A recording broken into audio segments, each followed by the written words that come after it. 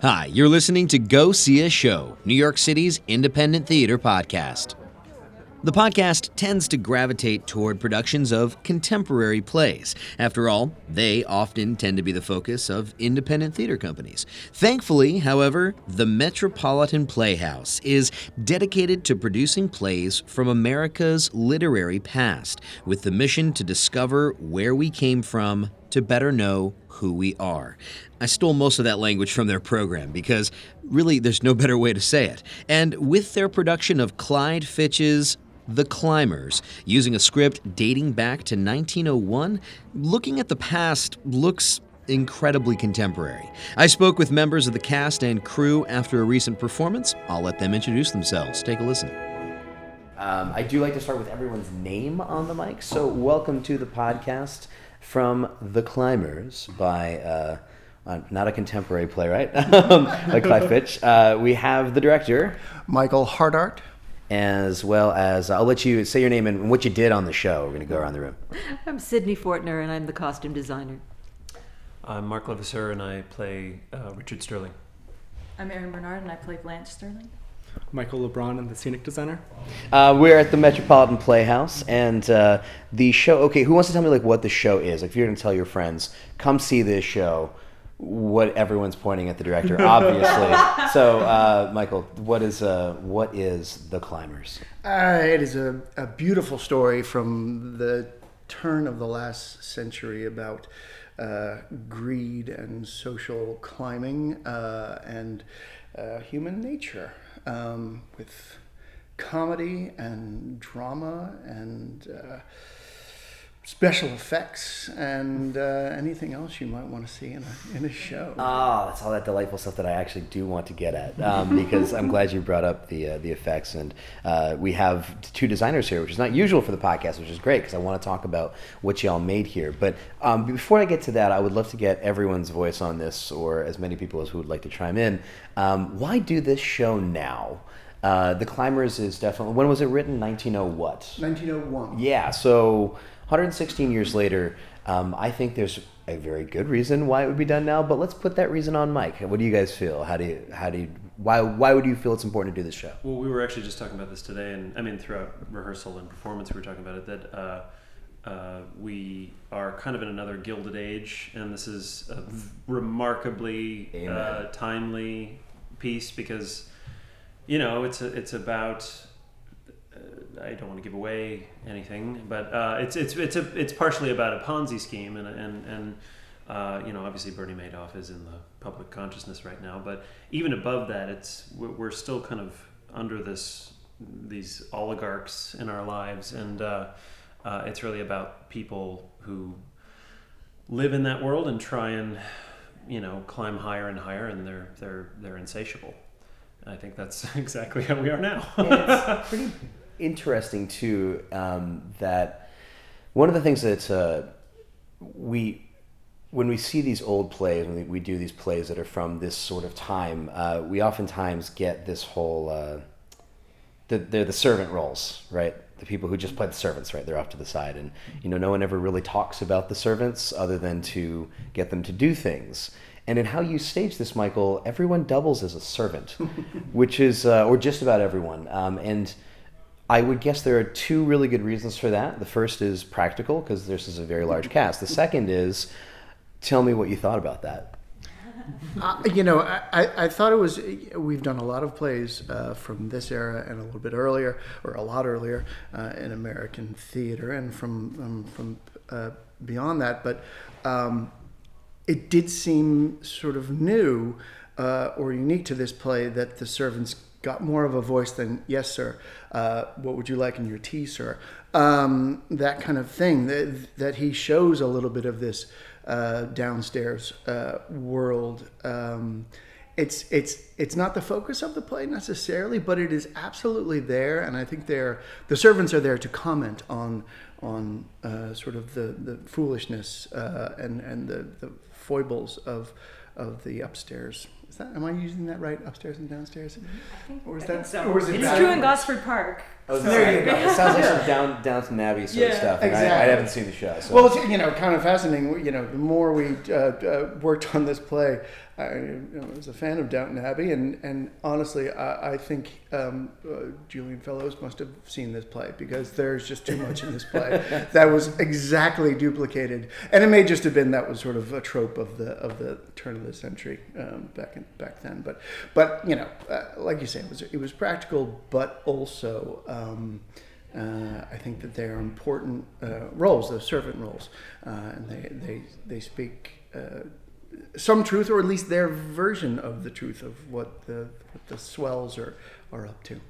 I also just want to make sure that nobody was ever free at any point to sit backstage and look at their phone. Yeah, no getting through a book on this show. And as an actor who gets to play like two very opposite ends of the social ladder, can you talk about that experience? Yeah, it's funny because I wasn't thinking so much about that, although that is true. I played Marie, a maid, a French maid, and then Blanche Sterling, who's the kind of the woman of the house for much of the play.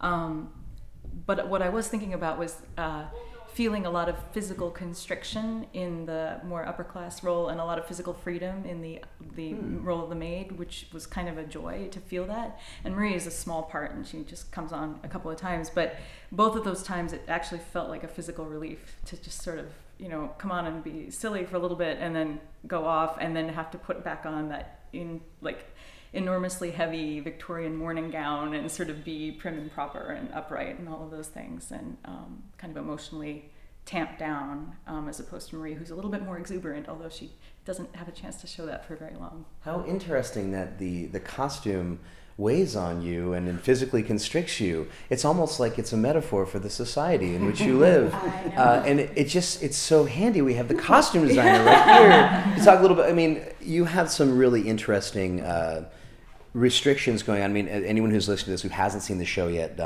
has probably picked up on the fact by now that there is some doubling of characters. We also go through four different scenes, and I want to talk to Michael about that in a moment, but you have to change costumes a lot. You sometimes have really quick changes between I'm a butler, now I'm this guy, now I'm the butler again. Like you're back and forth. So tell me a little bit about your process here putting this together.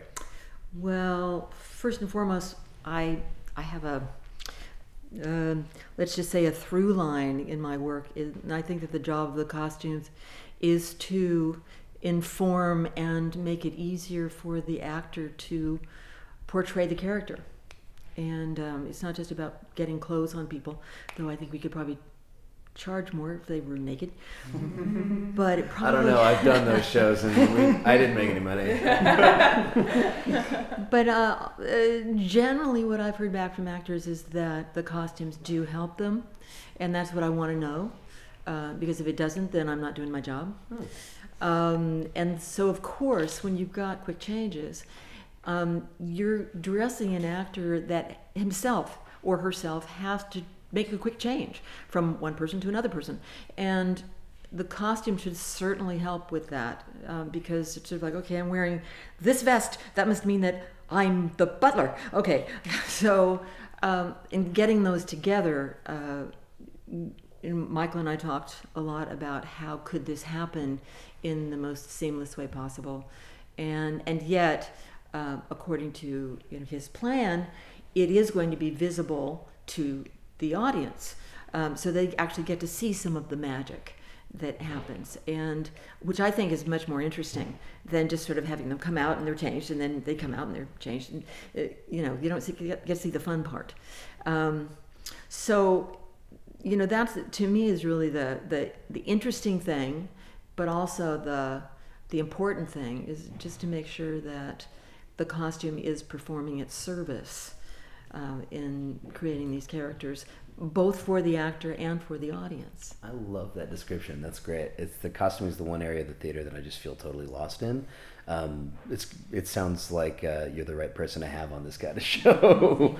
One of the things I just mentioned briefly, that because we have an intimate space, and often generally like as Michael did, picking just the quintessential set and not trying to overdress the space, but you can't. It's really a mistake. So that means that the costumes become very important in setting also the tone, and also maybe making the changes between climate, between indoors and outdoors, Right. between, especially this particular time when a gentleman may change as much as 7 times in a day. What time of day is it? So the costumes can do that also for the audience to help them get the where and when they are. And you ingeniously in the set design also allowed us to move space and move time pretty quickly, and also while seeing the strings, which I really enjoy personally as a theater goer. I always like to say, like, I'm in a theater. I don't want to forget I'm there. I'm very much a student of Brecht, so I like to see these things, and you let us see it all. How did you get to this concept of the set that we see on stage? Maybe give us a quick overview of what it is for anyone who hasn't seen it yet, without giving away any of your secrets. So the set itself is just a very simple circular platform that has a nice little wood grain on it, and there's drapery in the background, and there's some just items on the walls. Just a very, very simple, modest set. And kind of one of the ideas that we really played with was, if you see the show, you'll know it. The show is all about appearance and the appearance of elegance, and achieving elegance in a space like this, which is, a small off-Broadway space, is difficult if you try to put everything elegant. So we decided to focus on some very quintessential items to make it look beautiful, Things that scream elegance. Right, Yeah. exactly. While letting the others mechanical parts show, because one, it's a necessity to orchestrate the movements from the scenes to the show, but also a lot was happening in the background that was behind closed doors during this time, where everyone had this appearance that they were upstanding citizens and they were their best characters, but wasn't always necessarily true. There was some mechanical elements happening in the background of their lives, which we then reflected onto the stage. It's really fun to watch. To when the first reveal happened of the set changing, I was like, oh, that's genius! Of course, why not do it that way? That's brilliant. It was a really fun thing to watch as an audience member. I want to ask a question, and maybe I'll cut this if it doesn't go anywhere useful. But it's a question I don't often get to ask because I don't often get to see a 3-hour play, especially off Broadway. What have audiences' reactions been like to seeing a play that is 116 years old and therefore demands or asks of an audience a very different thing than what we usually ask of an audience now in the days of 75 to 80-minute shows? I mean, I see audiences start to fidget when you hit the 100-minute mark sometimes. So what has that been like for you as actors to prepare a show like this? And also, how do you feel with the audience? Does it feel different? I don't know if I'm the best person to answer this, because I've done probably primarily longer plays. I do a lot of Shakespeare, a lot of just older plays here, which do tend to be longer because that was their HBO miniseries. Yeah, they wanted all the drama and everything crammed into a 3-hour evening at the theater, 5 acts and all of that. So I think sort of endurance-wise, I know what it takes for me as an actor, and that wasn't a surprise. What's always interesting is I've been in very long shows that did not go over well with an audience, where I could tell they were checking out right away. And then this one, that has not been the case. I have heard from very candid people that they didn't think about the time, because I think it's just such a juicy play. Like, it's legitimately an interesting play that you don't have to pretend to be interested in the way you might with something that's a little, it's in the canon, but it's actually not that entertaining anymore. This is hugely entertaining, and one of the nice things, but it can also be challenging about working in a space this intimate, is you sort of know what is going on with the audience pretty quickly, and you can tell when people are fidgeting, and you can tell when they're sleeping, and all those things. So I have to say, we haven't had many sleepers in this audience. We've had relatively few fidgeters. Like, people seem to be pretty engaged. Very cool. Yeah. Just to talk about the length of the show, I think it's a useful distinction to talk about pacing of plot and story. I think that pace-wise, it actually moves very fast. It does, yeah. And it's long, but between the first half and the second half, that's each one of those is usually the length of like an under 90-minute play. Yeah. But that it's like it's this kind of continuing, evolving saga of a story. And for me, when I first read it, I was kind of blown away with how deep it goes, because I kept expecting, especially after the end of the half, that like, oh, okay, well, that's the end of the drama, but where can it go from here? Right. And as far as the audience goes with it, I mean, it's been actually really interesting, because personally, just dealing with this text, the style of the writing is, for me, the most unusual, maybe because I'm unfamiliar with this period of time, just, in my own working life. But the text has really connected, I think, with people. They've really been quite attentive and quite reactive. And, my character has almost zero comedic moments. But I think he's hilarious. They happen around me. I think he's hilarious. But his story is so tragic that I think often a lot of people, either I'm not funny, which is I'm willing to accept, or I'm not funny either. it's just that circumstantially it's odd to laugh at the really bad sad moment.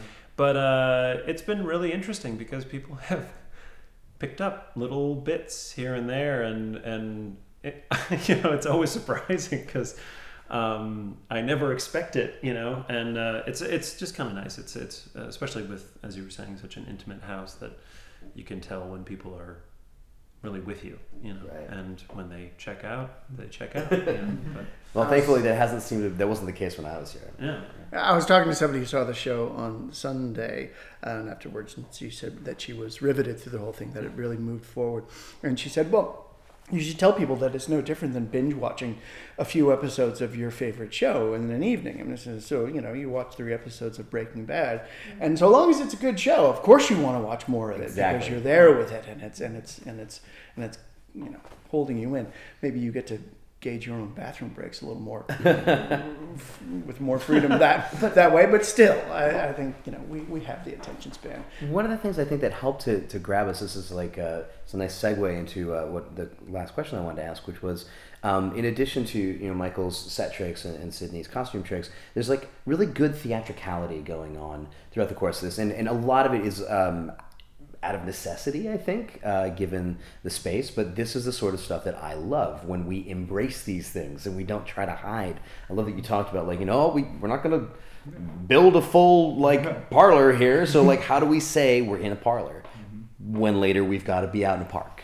So how do we do that? And so you found these really lovely ways to to do different sound effects, to have different visual effects that happened on stage, which was a really great surprise. Did not know it was coming.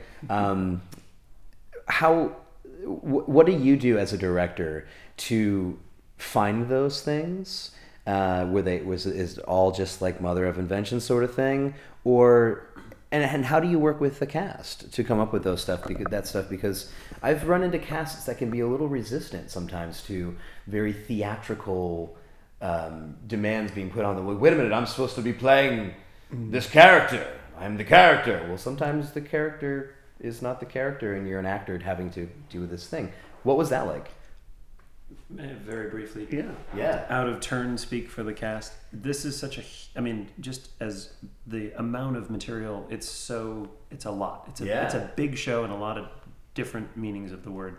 And I think everybody that Michael cast was just game to play, and it has been a pure joy to work with them, because people have been willing to come in and do small little hints of theatrical kind of stage magic, and I think it's also partially necessity that we needed to figure out a solution, but people were always just like, oh, well, I could do that.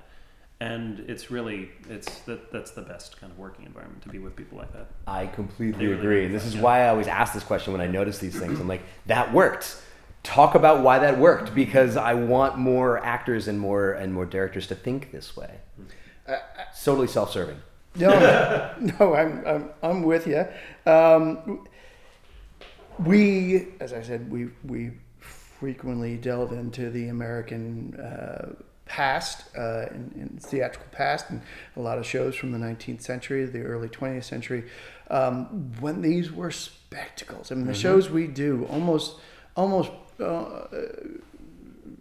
to a one would have been done on a huge proscenium stage with a cast of dozens and a crew of scores And a budget of a lot. and a budget of a lot, back when a lot got you a whole lot, because there was no union, so you didn't have to pay an actor.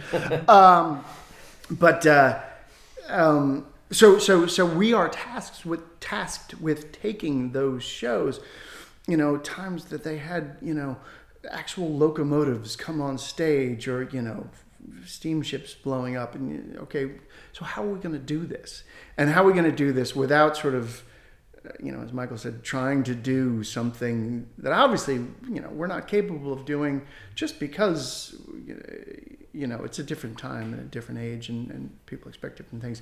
So we're used to taking on that challenge, and it really is a wonderful challenge. It's not a crippling sort of, oh my gosh, well, I guess we're going to have to suffer through it. It's more like, wow, how much fun are we going to have solving this problem in this different way? I love it because I think it's so freeing, and so it gives you so much opportunity as an artist to get, that's what makes me creative. I've got, how do I MacGyver this scene to work when I'm supposed to be under the sea and there's mermaids going by?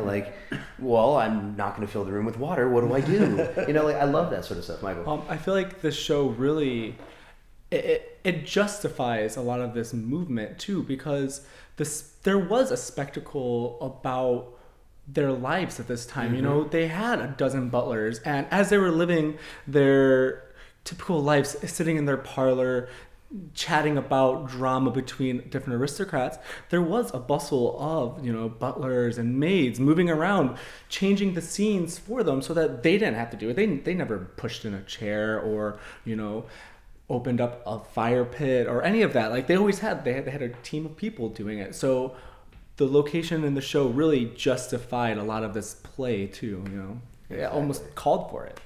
And I have to say, we've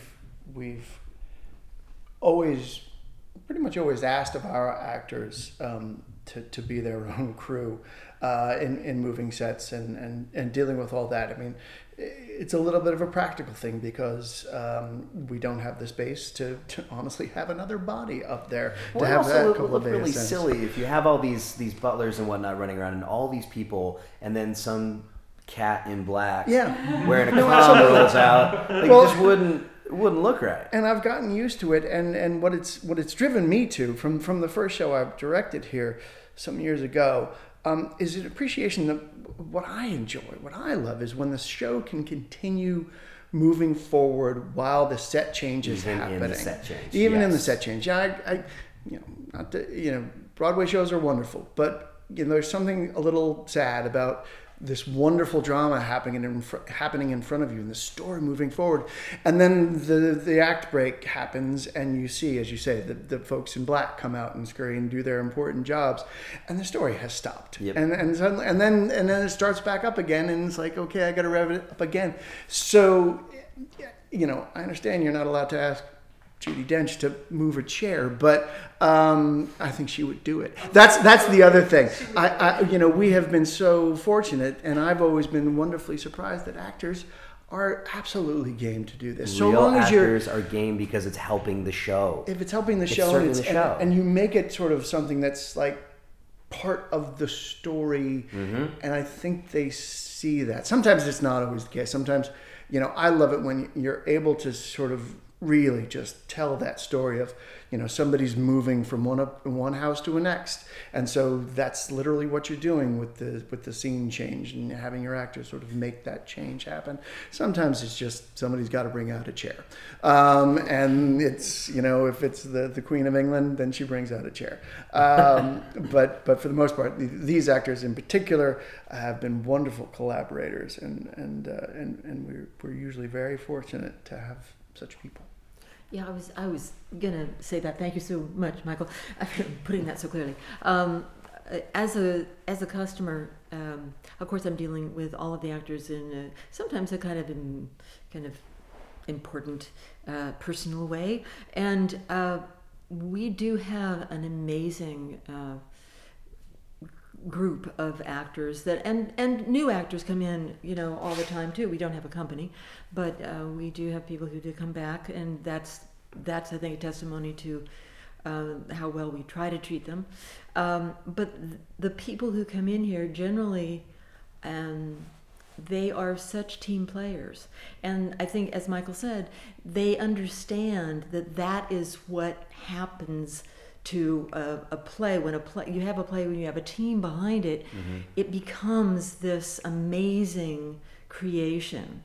And so you have turn of the century thing, and each lady is wearing 7 different accessories, and they're having to help each other get into their corsets, and trying to make sure that nobody's shoes get lost, and and all of that, because you have all of these pieces in this fairly small dressing area, and there's, you would think, oh my God, cat fights galore, but none of that, not any of that.